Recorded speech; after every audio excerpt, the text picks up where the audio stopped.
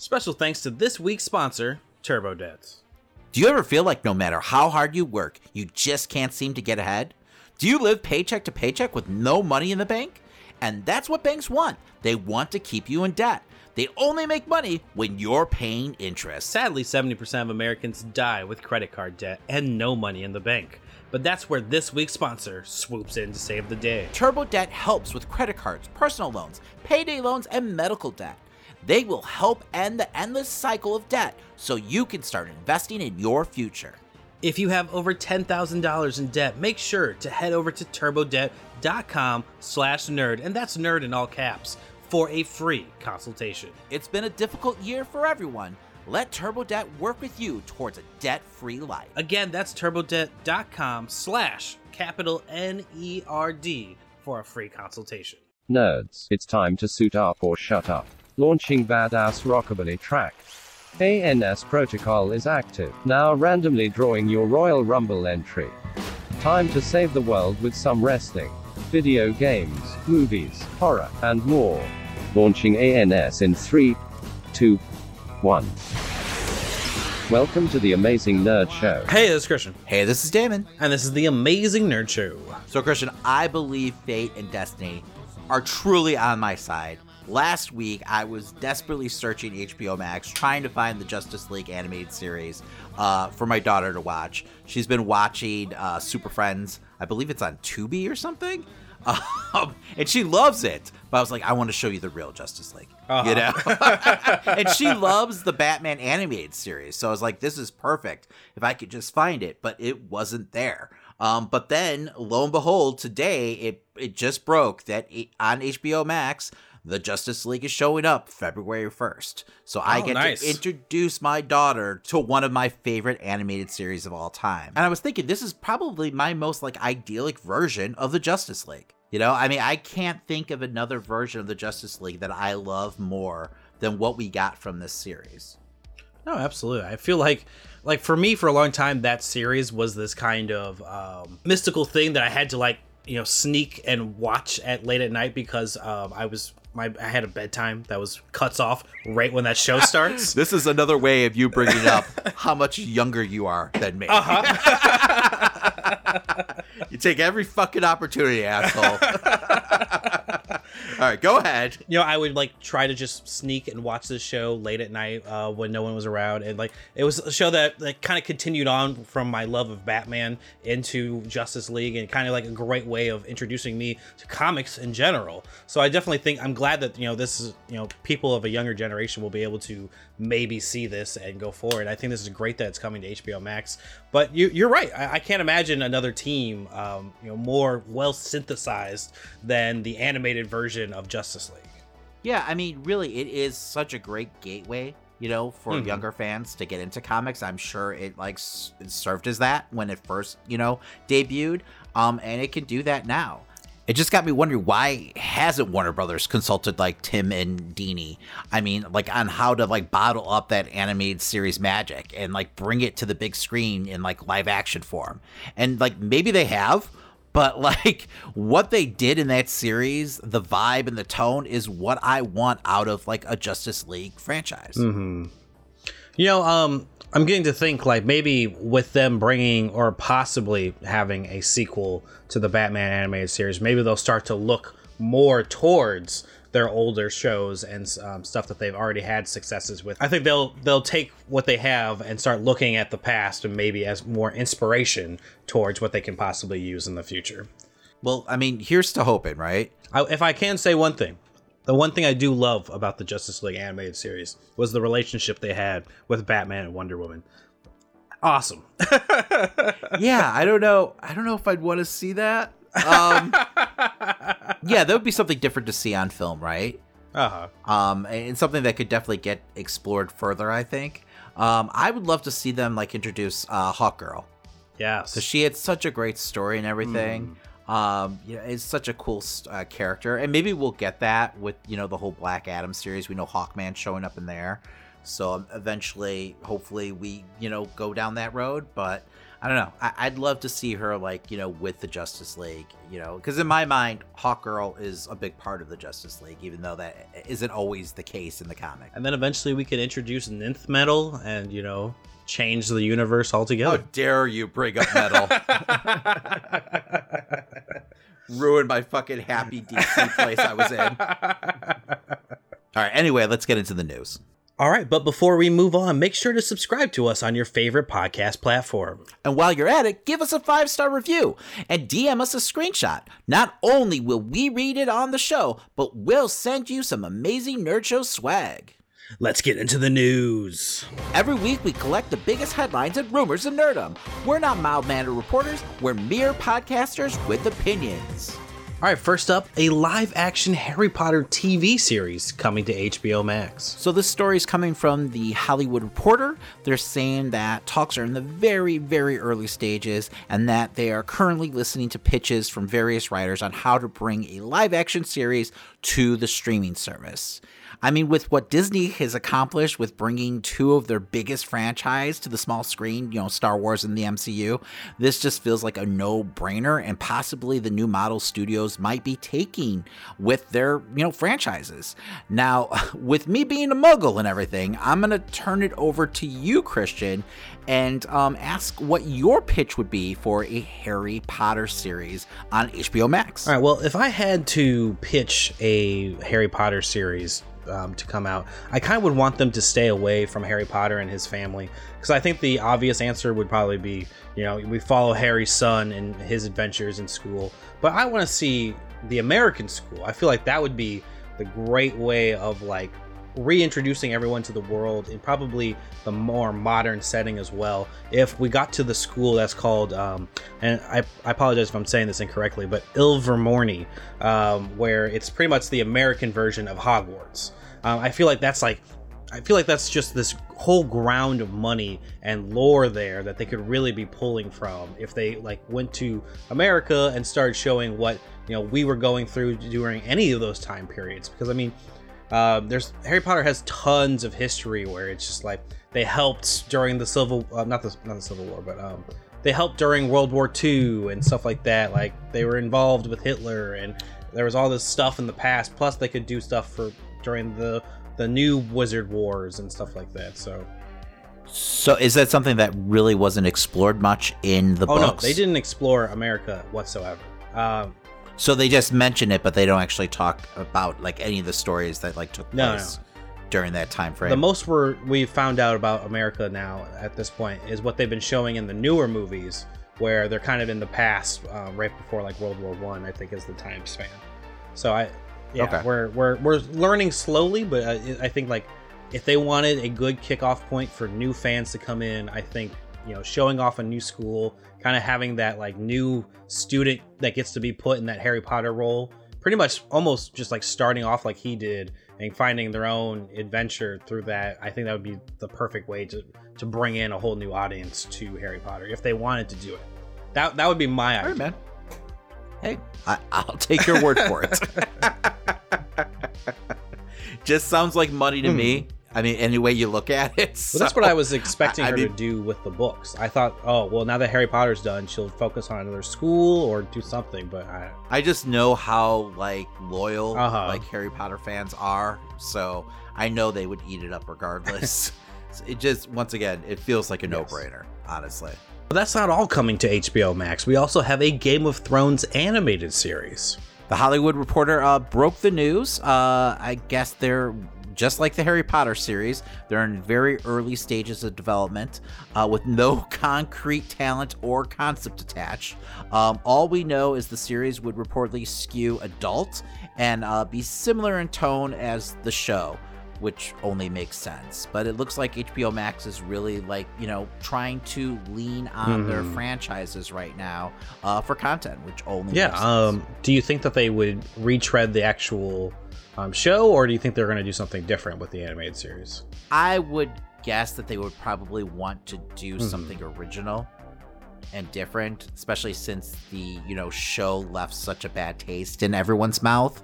I'm guessing they would want to explore a different avenue it'd be all part of that world and everything like that. But maybe, we know that there's other projects in the works right now, so it's kind of hard to pinpoint where they would go or how much wiggle room they have. But I would love to see them do something like Night Watch. Oh yeah, that'd be cool.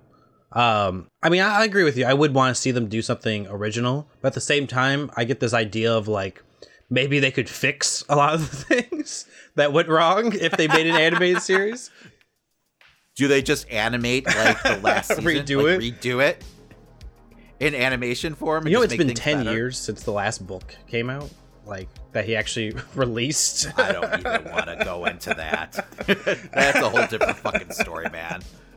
Like at first I was wondering, like, is he just almost like, does he have almost like a version of stage fright where he's worried that he won't be able to stick the landing?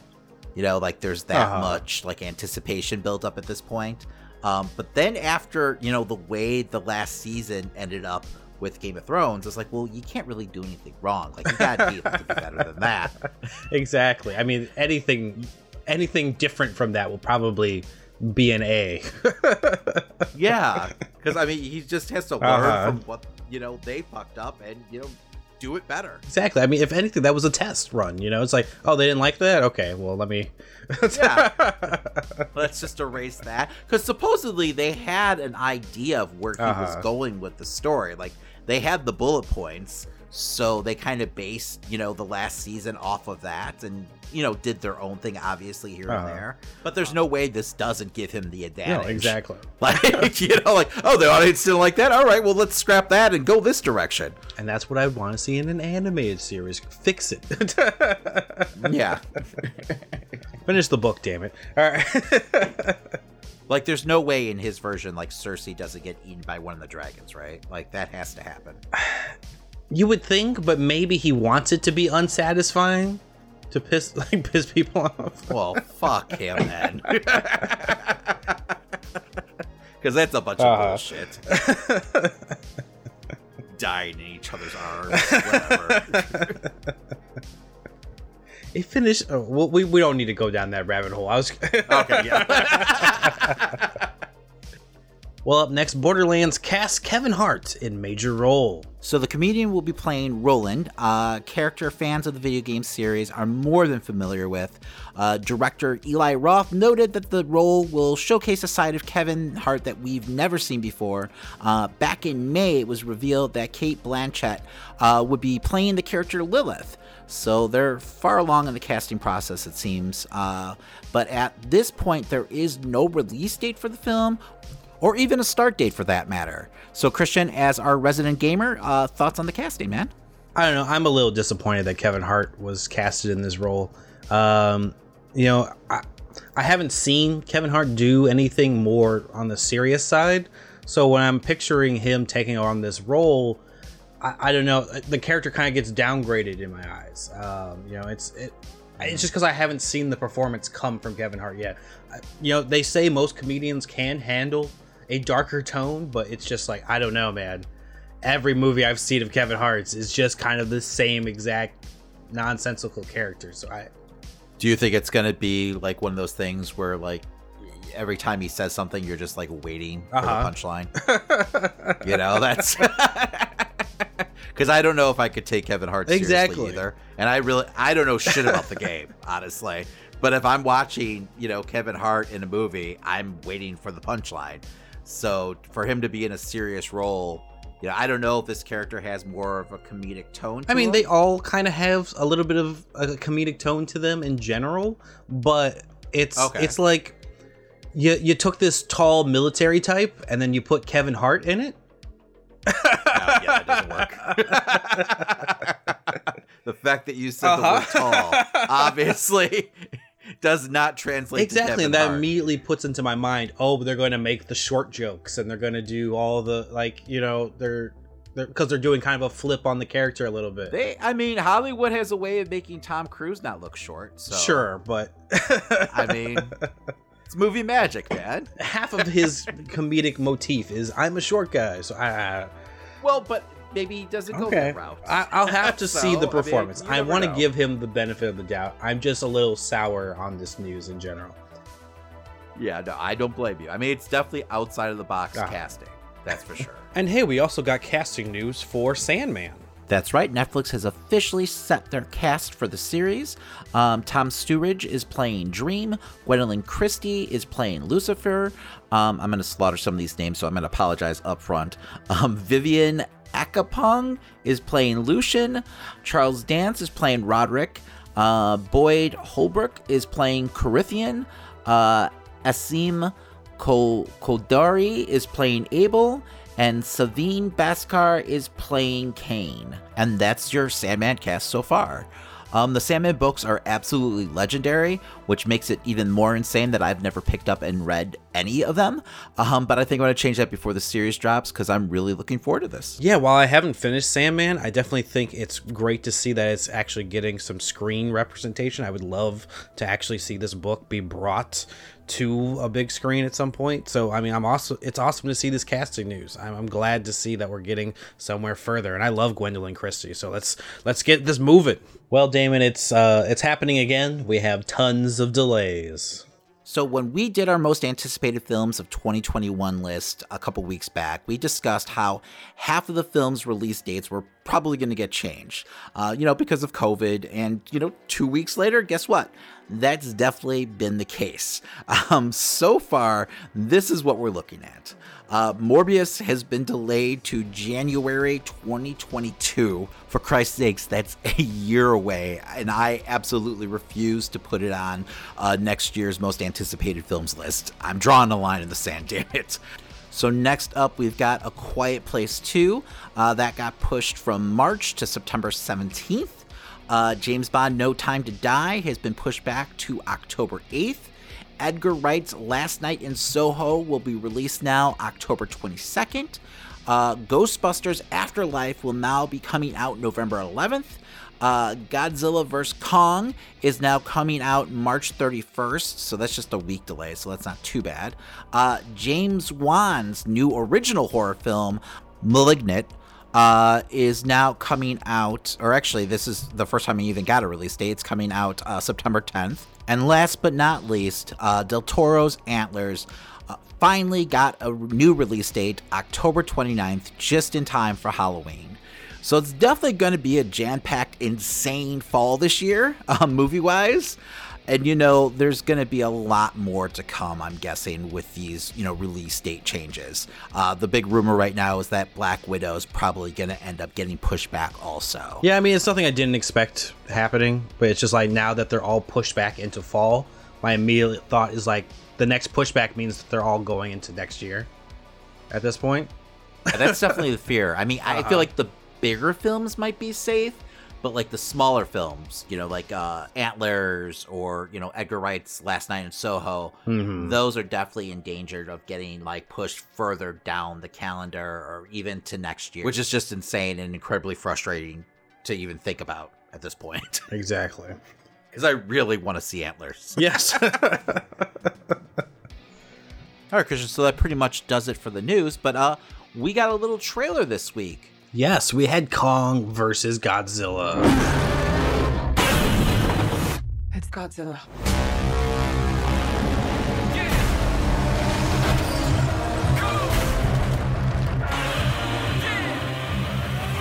So it looks like from that small amount of footage that we did get in the trailer, I was kind of right.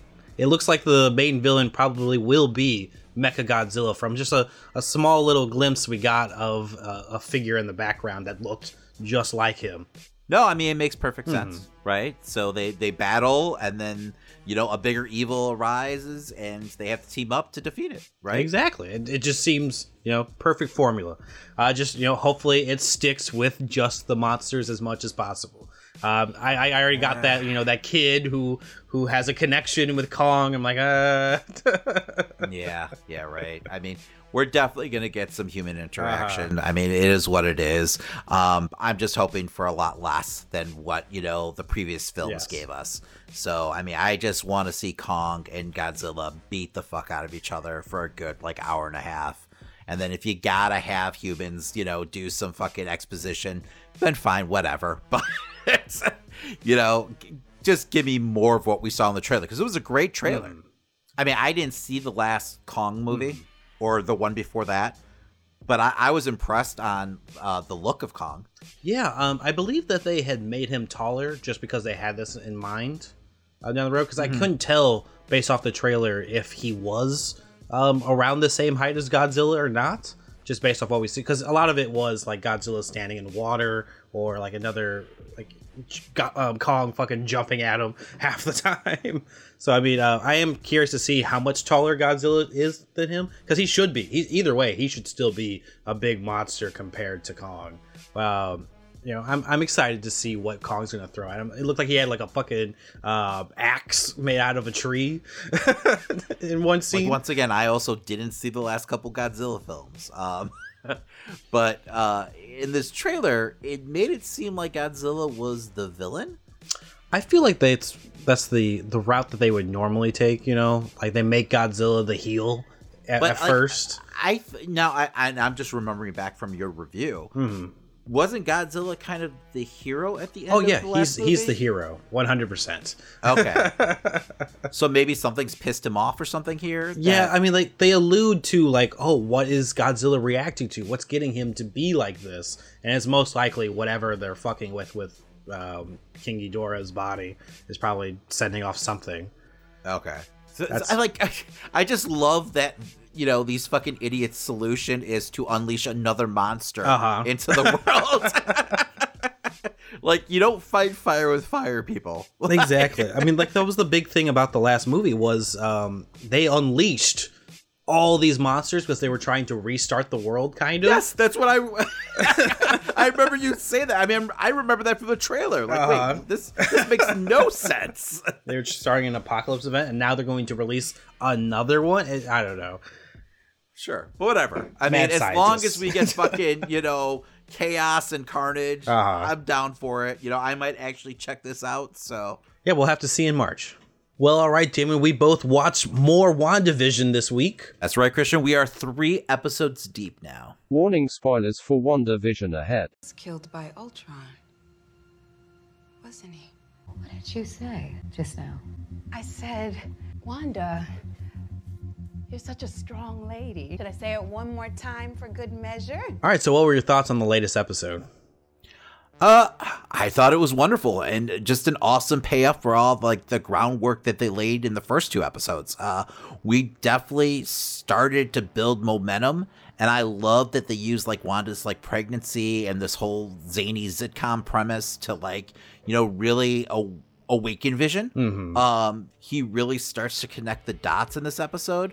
But unfortunately, he gets a little too close, and then there's this like subtle glitch, and it just totally like resets him, like seemingly to square one. I mean, he eventually also notices something's off again while talking to the neighbors, and Wanda starts to get a little spooky.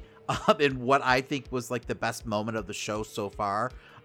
You know, after the twins are born, all of a sudden she starts to remember like her past life, and she starts talking about Pedro. But like when Monica like starts to push a little too hard and brings up Ultron, much in the way like a therapist would like, you know, bring up a tragic event to like, you know, a PTSD victim, Wanda like totally just like recoils. And finally, like we get a glimpse behind the curtain as we see like the MCU like outside of this pocket reality when she like pushes Monica completely out. I mean, man, fucking Elizabeth Olsen has been so fantastic in this show. I mean, that lullaby scene is just amazing. She needs to at least get nominated for some, you know, some kind of fucking awards. But like, someone's got to give her a trophy. But I think next episode we might slow down a bit. I think we're starting to get into like uncharted waters. So honestly, I have no clue, because I think like besides like the Halloween stuff, like most of the stuff like we've seen at this point that we got in those like, you know, early trailers. Yes, I mean, is the next decade would be the 80s, correct? Yes. I feel like the Halloween stuff was during the 80s, so maybe that's what is the next episode. Yeah, I'm not sure where those place. So, but besides like the Halloween stuff and like, you know, a few shots of them like kind of in like that Full House scenario, it seems like that's all we got from the trailers. So, and I'm not surprised. It is, the MCU. They're usually pretty protective about, like, story and everything with their trailers. They don't usually give you too much. So, we've got like 6 episodes left, and there's still a lot of ground to cover. I definitely felt like that ending made me hate that I had to wait another week because I want to know what's going on in the outside so much. What was going on during the moment where Vision was talking to the neighbors outside? For some reason, for me, that felt a little like, and I'm sure that's what they were going for, but it felt off in a different way where it just like it felt like they were left too many frames in the shots for some reason, where it was like making the tension feel weird for me. Like not just out of place almost, where what was going on inside the house, which just felt like, that was cut fluid and everything. I don't know why. Everything going on with Vision, trying to listen in and talk to the neighbors, just seemed like out of place to the entire show. No, I see what you're saying. I'm sure that was just all to like build up tension and everything. It only makes sense since he's kind of like, once again, he's connecting a lot of dots. Hell, we don't even know if this is actually Vision. Yes. This could be, this could be her like projecting him into like reality, for the lack of a better term. So like her summoning him, I guess, out of her memory, I guess, because Vision definitely feels off, but he's still intelligent enough to like realize, okay, well, this doesn't make any sense. I love the way that they played the little glitch when he started to ask her questions. They didn't do anything fancy. They didn't do any kind of big rewind. It's one of those like blink and you miss it type deals where he just like basically restarts the scene, but without any of the questions. It makes her feel like she's more in control.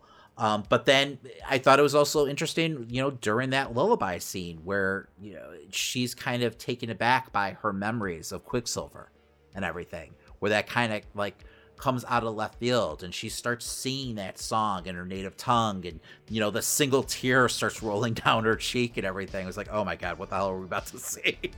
I just really love that performance. No, yeah, it makes me excited to see her in like Doctor Strange's Multiverse of Madness and more projects going forward, because I feel like, we're unlocking like a new version of this character going forward. Like there's a lot more to her than what we got in those previous films. And funny enough, Damon, I was actually comparing her character to the main baddie of Doki Doki Literature Club. That game you love so much, because she seems to be just like Monica and how she's editing the world. Jesus, any excuse to plug your fucking stream, huh? Any excuse. Oh, Lord. All right, anyway. Moving on, Christian. So I know we were speculating before that this is really, all Wanda's doing, and that she's created this, like, pocket reality for herself. Because she's just had a complete mental breakdown, just overcome with grief. She's had such a tragic life. But what if it's something else? What if it's actually Sword, like, containing her and trying to keep her, like, happy, because they're like fearful of what could happen if she does have a breakdown.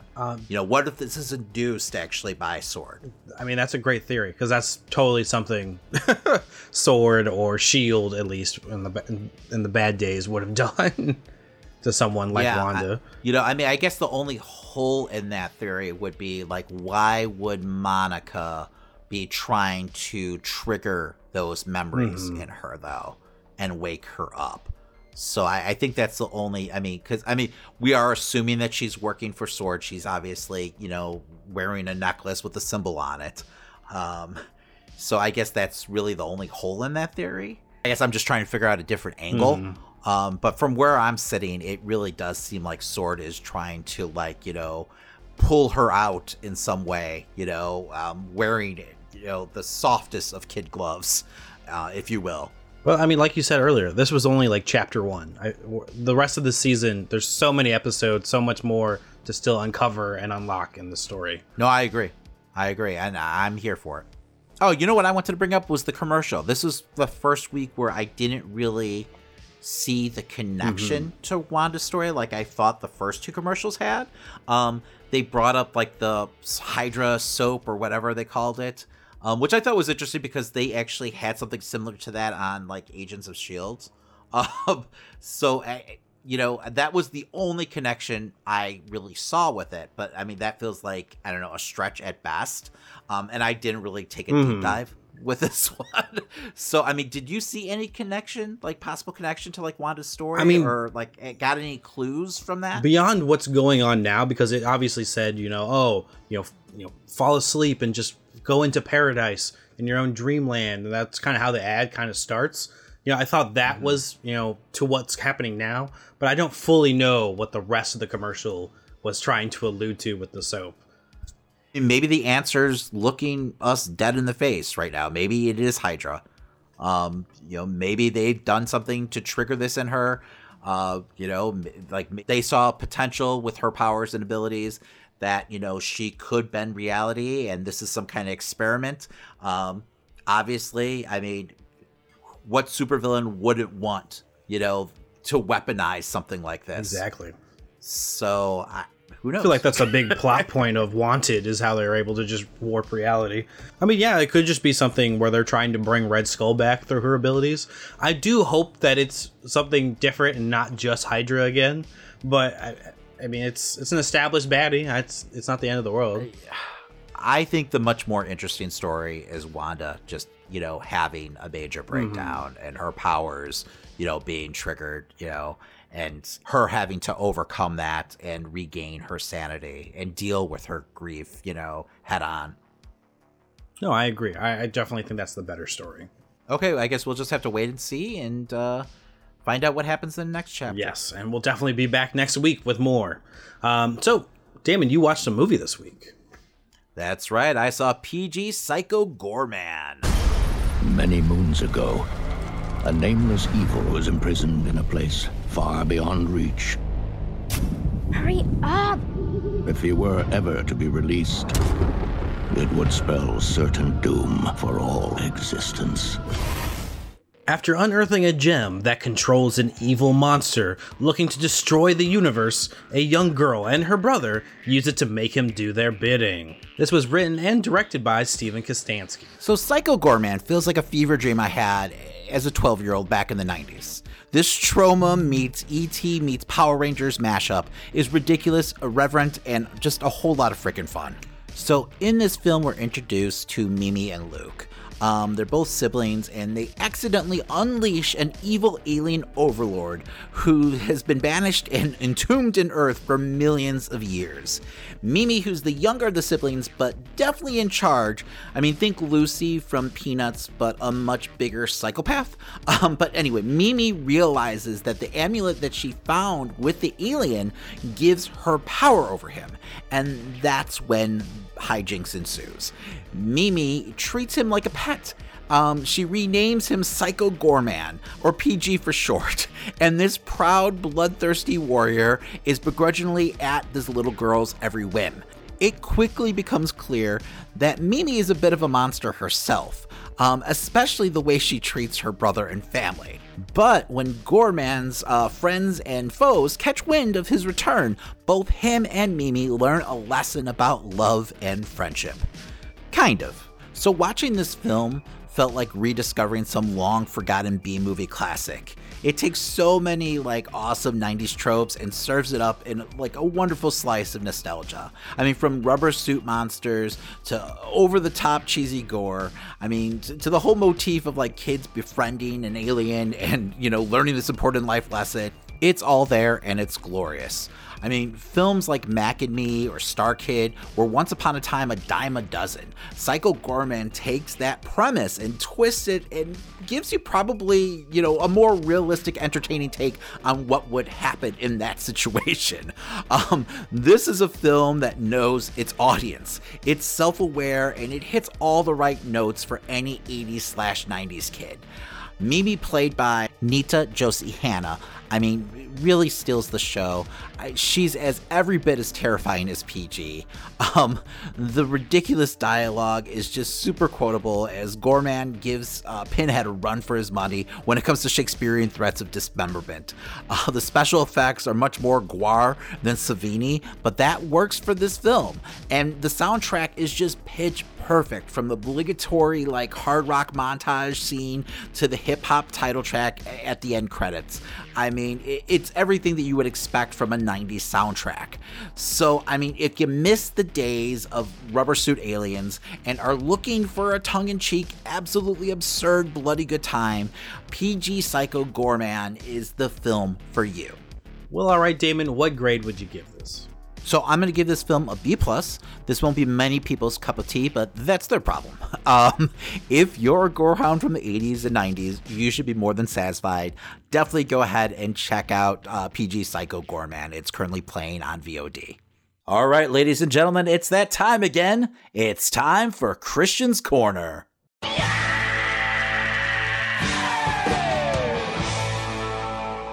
All right, so this week, while one of the biggest stories has been Reddit sticking it to the man and making the GameStop stock skyrocket through the roof, the one thing that I want to talk about in gaming is Resident Evil Village, or as some are calling it, Resident Evil 8. Last week, we were treated to a first look of gameplay in which I did live reactions for, and you can still catch on our YouTube right now. And honestly, outside of the stunning graphics, I didn't feel like the showcase did a great job of showing off the game. I was left thinking this actually might be smaller than Resident Evil 7. But the one thing they did to prove me wrong was they released a PS5 demo. Now, I don't have a PS5, and as a big Resident Evil fan, I checked out fellow content creators who did get a chance to play it. And now I can say I'm even more excited for this game. This genuinely looks like a major step up from Resident Evil 7, which was already a great game, but now the team has worked with the engine long enough to really make some of the most stunning and disturbing visuals yet. I mean, gameplay looks so photorealistic and honestly jaw-dropping, let alone our new lead villain, if you know what I'm saying. In the demo, we were introduced to a character named the Maiden, who simply has to escape the mansion. But at every turn, there are either large amounts of gore or a monster there to kill you. Similar to PT, you cannot fight back, as you seemingly attempt to run from this human blood factory for these vampires that live there. The concept of these most likely viral vampires already excites me, as I'd like to know how their lore blends into the Resident Evil franchise. While the demo itself is short, it teases the possible scale of this game looking like a bigger mansion than the original Resident Evil, and definitely a larger scale as compared to Resident Evil 7.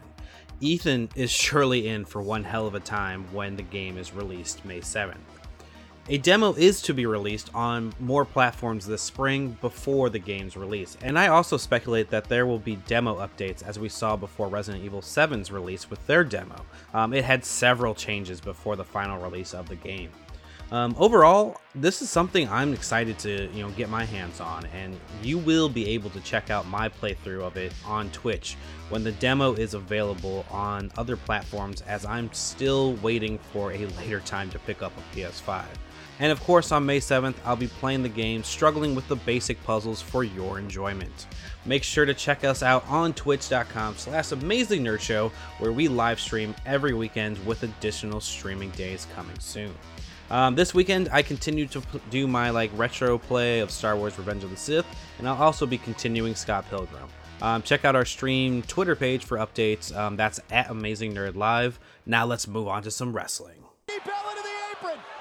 Both on the apron, both have gone over the top rope. Asuka forward.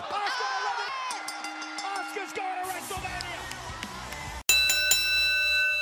So, with Royal Rumble taking place this weekend, the road to WrestleMania is upon us once again.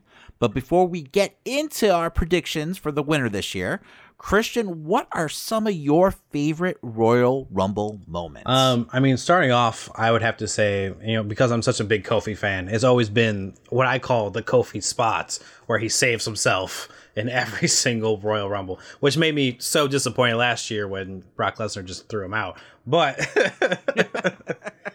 yeah, I forgot about that. I've always enjoyed his performances in every single Royal Rumble. I would have loved to have seen him win one at some point, but I doubt that's going to happen anytime soon, at least. And then there was the year that Asuka and Nakamura won, which took me completely by surprise.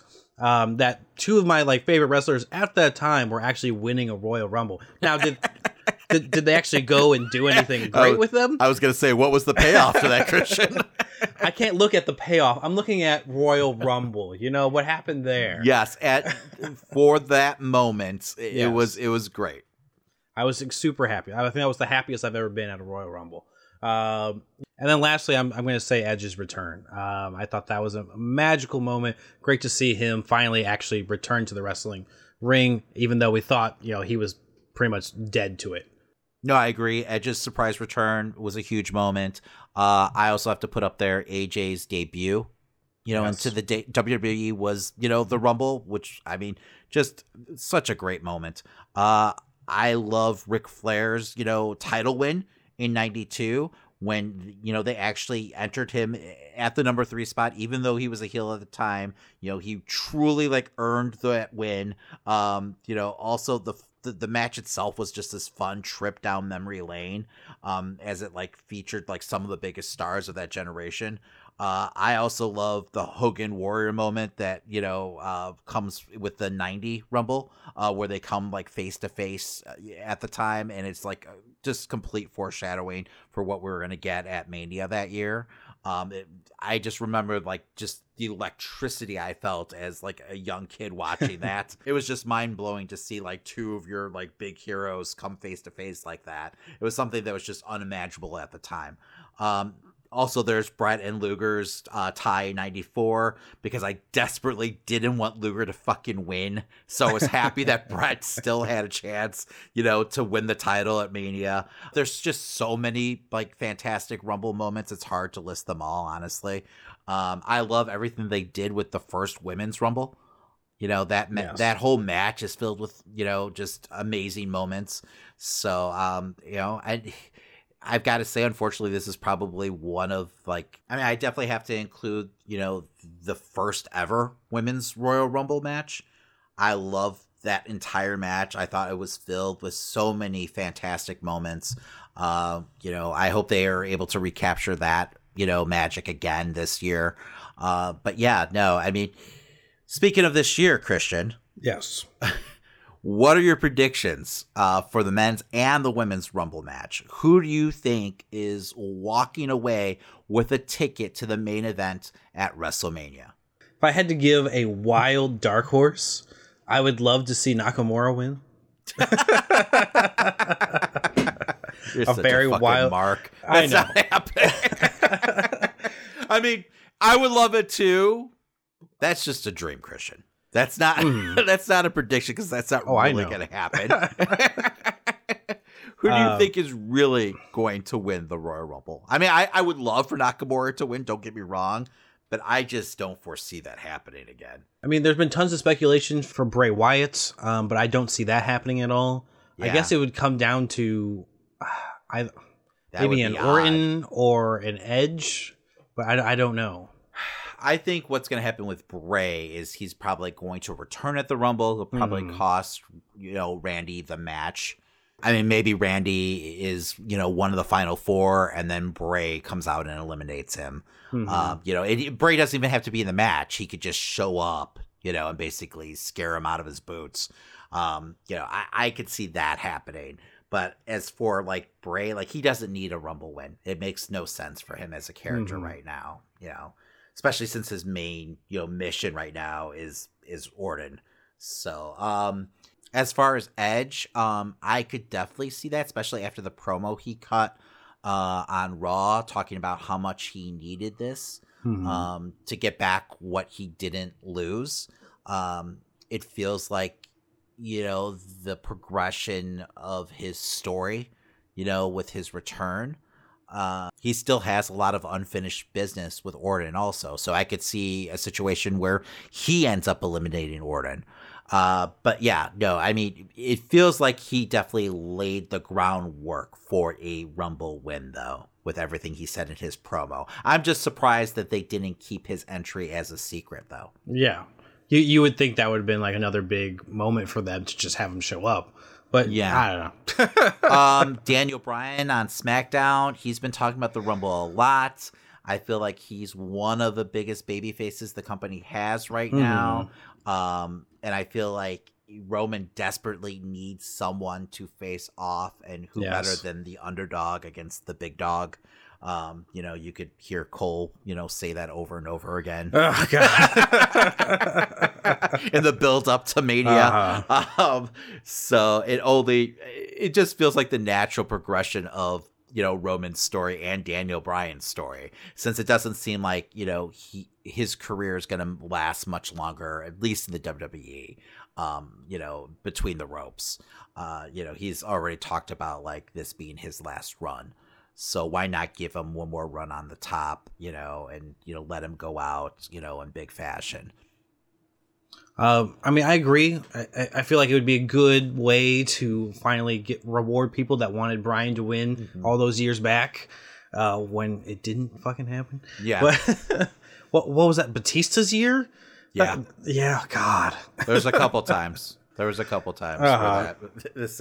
same scenario played out. So there was that time where Roman won, and they had The Rock even come out and help him, expecting that would turn the crowd, and the crowd still booed him anyway. And you could tell how uncomfortable The Rock was the entire time. So, do we get any like big surprise entrants this year? I honestly have no clue, Damon. Maybe Tommy Dreamer. Who knows? Tommy Dreamer. There's always those wrestlers from the past that they bring back, and not to downgrade Tommy Dreamer. I was thinking more like bigger names, but Dreamer I think has an Impact contract right now, but I'm pretty sure.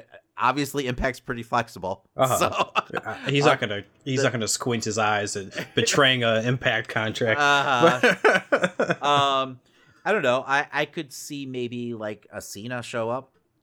Yes, I feel like it's a strong possibility you'll see him at WrestleMania this year.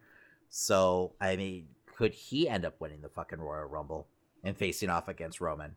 Who knows? Could he be like Plan 1B? After like The Rock kind of, flat out said no already. It would be like superhero versus supervillain at that point. Well, this would be a nice, passing of the torch moment too, between Cena and, Roman. He puts Roman over the right way. I know he kind of did that once before, but now I feel like, Roman's like fully formed at the top of his game. So, he's literally, the top, he's the face of the company. At this point. So it could be interesting, since they really have no one else to go against Roman. Exactly. And then I also could see a scenario where, Daniel Bryan ends up winning the Elimination Chamber, so he faces off against Roman, and you have maybe like John Cena go after Drew McIntyre. Do I want to see John Cena versus Drew McIntyre? No, probably not. This is definitely the most like unpredictable the Rumble's been in a while. Yes. And that's not necessarily a good thing. It's just due to like poor booking, I feel like. Because I feel like it's anyone's game at this point. Like anyone could, walk away as, the winner, and I wouldn't necessarily be surprised. Let's move on to the Women's Rumble. So, but for the record, yes, you're saying Edge or Randy Orton? Yeah, I'm sticking there. I feel like that's a safe, way to safe take a bet. stand there. I'm gonna say Daniel Bryan then. I'll say Daniel Bryan. All right. Yeah, but I could see Edge being a strong possibility too. All right, so Christian, what about the Women's Royal Rumble?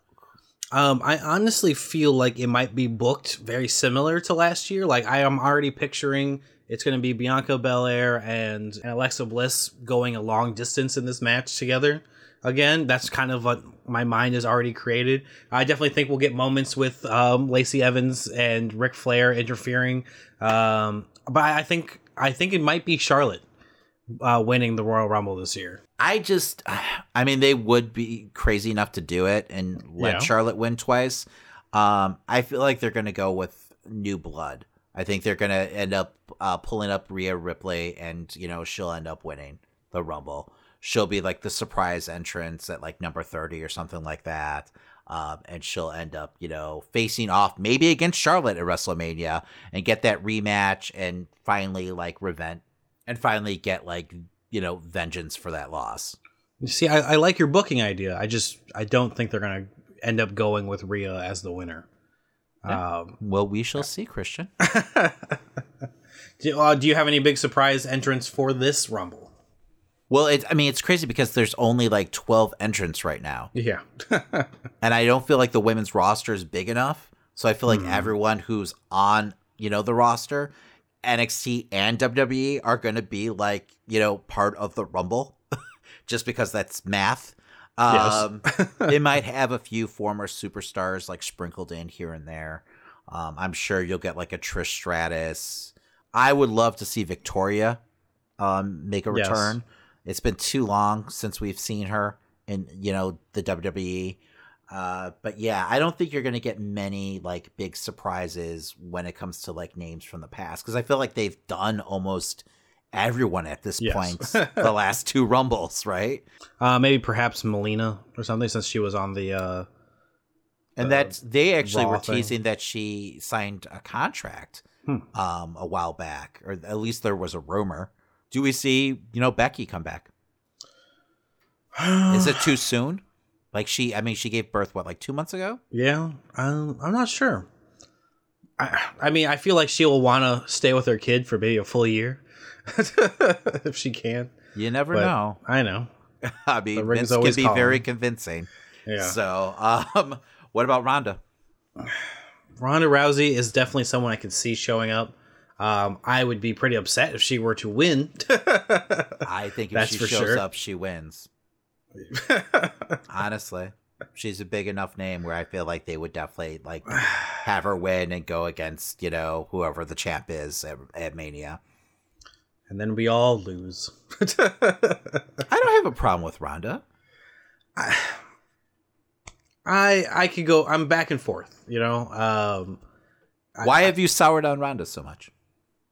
I don't know. I don't know if I've just bought into her hating on the fans or what. But you are such a fucking mark, Christian. Jesus Christ. What are you, 13? I don't know. I wasn't into her run too much afterwards. So that's fine. That's fine. But like, come on, man. She's working you. Jesus Christ. Absolutely.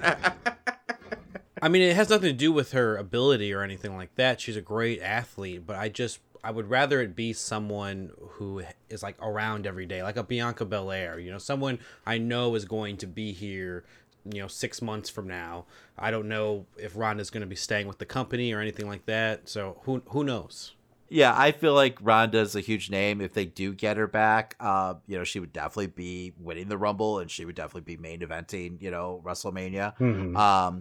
But I think they might save that for when like the crowds are back. And I know they're supposed to have like up to like 10,000, I believe, in the audience for Mania this year. Oh yeah.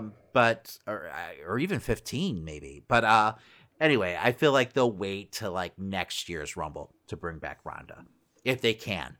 Speaking of MMA stars, I was figuring maybe McGregor could pop up for the men's one if he wanted to.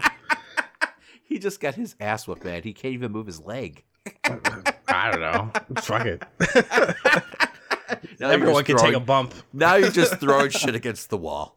I am really just throwing things at the wall because I honestly, like you said earlier, this is the most like unlike booked thing yet as far as Rumbles go. Like this, I feel like we said this last year too, where it's just like we have no idea where they're going with this at this point. We have no like end game in sight for Mania, so it's just like I just don't know. I'm hoping something happens and it's good, hopefully, But I do agree that there's definitely a lack of direction this year. Yes. It's unfortunate because I like both champions on both brands, but there is a serious lack of opponents for them right now. Yes. I don't count Goldberg. I hope that's not a mistake, but I feel like he's a one and done type deal. I feel like Miz will cash in and he'll be the one who ends up like, getting, pinned in the match. Like Drew will pin and him and Goldberg will team up against him. Something fucking stupid like that.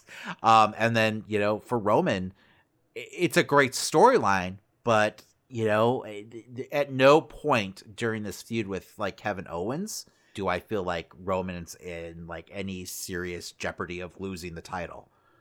No, exactly. I feel like after Rumble, that storyline's going to be done. Yes. And, who's Roman going to face off against? So, and I feel like that's where Daniel Bryan's going to come and play. But that also could happen, like, through the Elimination Chamber. So we'll see.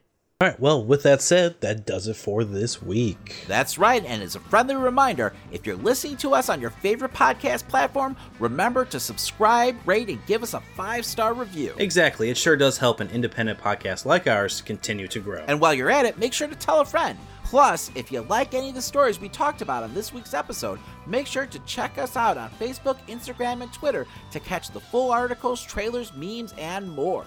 That's right, you can follow us at Amazing Nerd Show on all social media platforms. And hey, if you're looking for extra content, make sure to catch our streams every weekend on Twitch, plus YouTube videos Monday through Friday. Want to support the show further? You can head over to tpublic.com and get yourself some amazing Nerd Show merch. We've got t-shirts, hoodies, stickers, and more. And if you post what you bought and tag us on social media, we'll send you some additional nerd swag if you live in the United States. All right, Daniel, what are we talking about next week?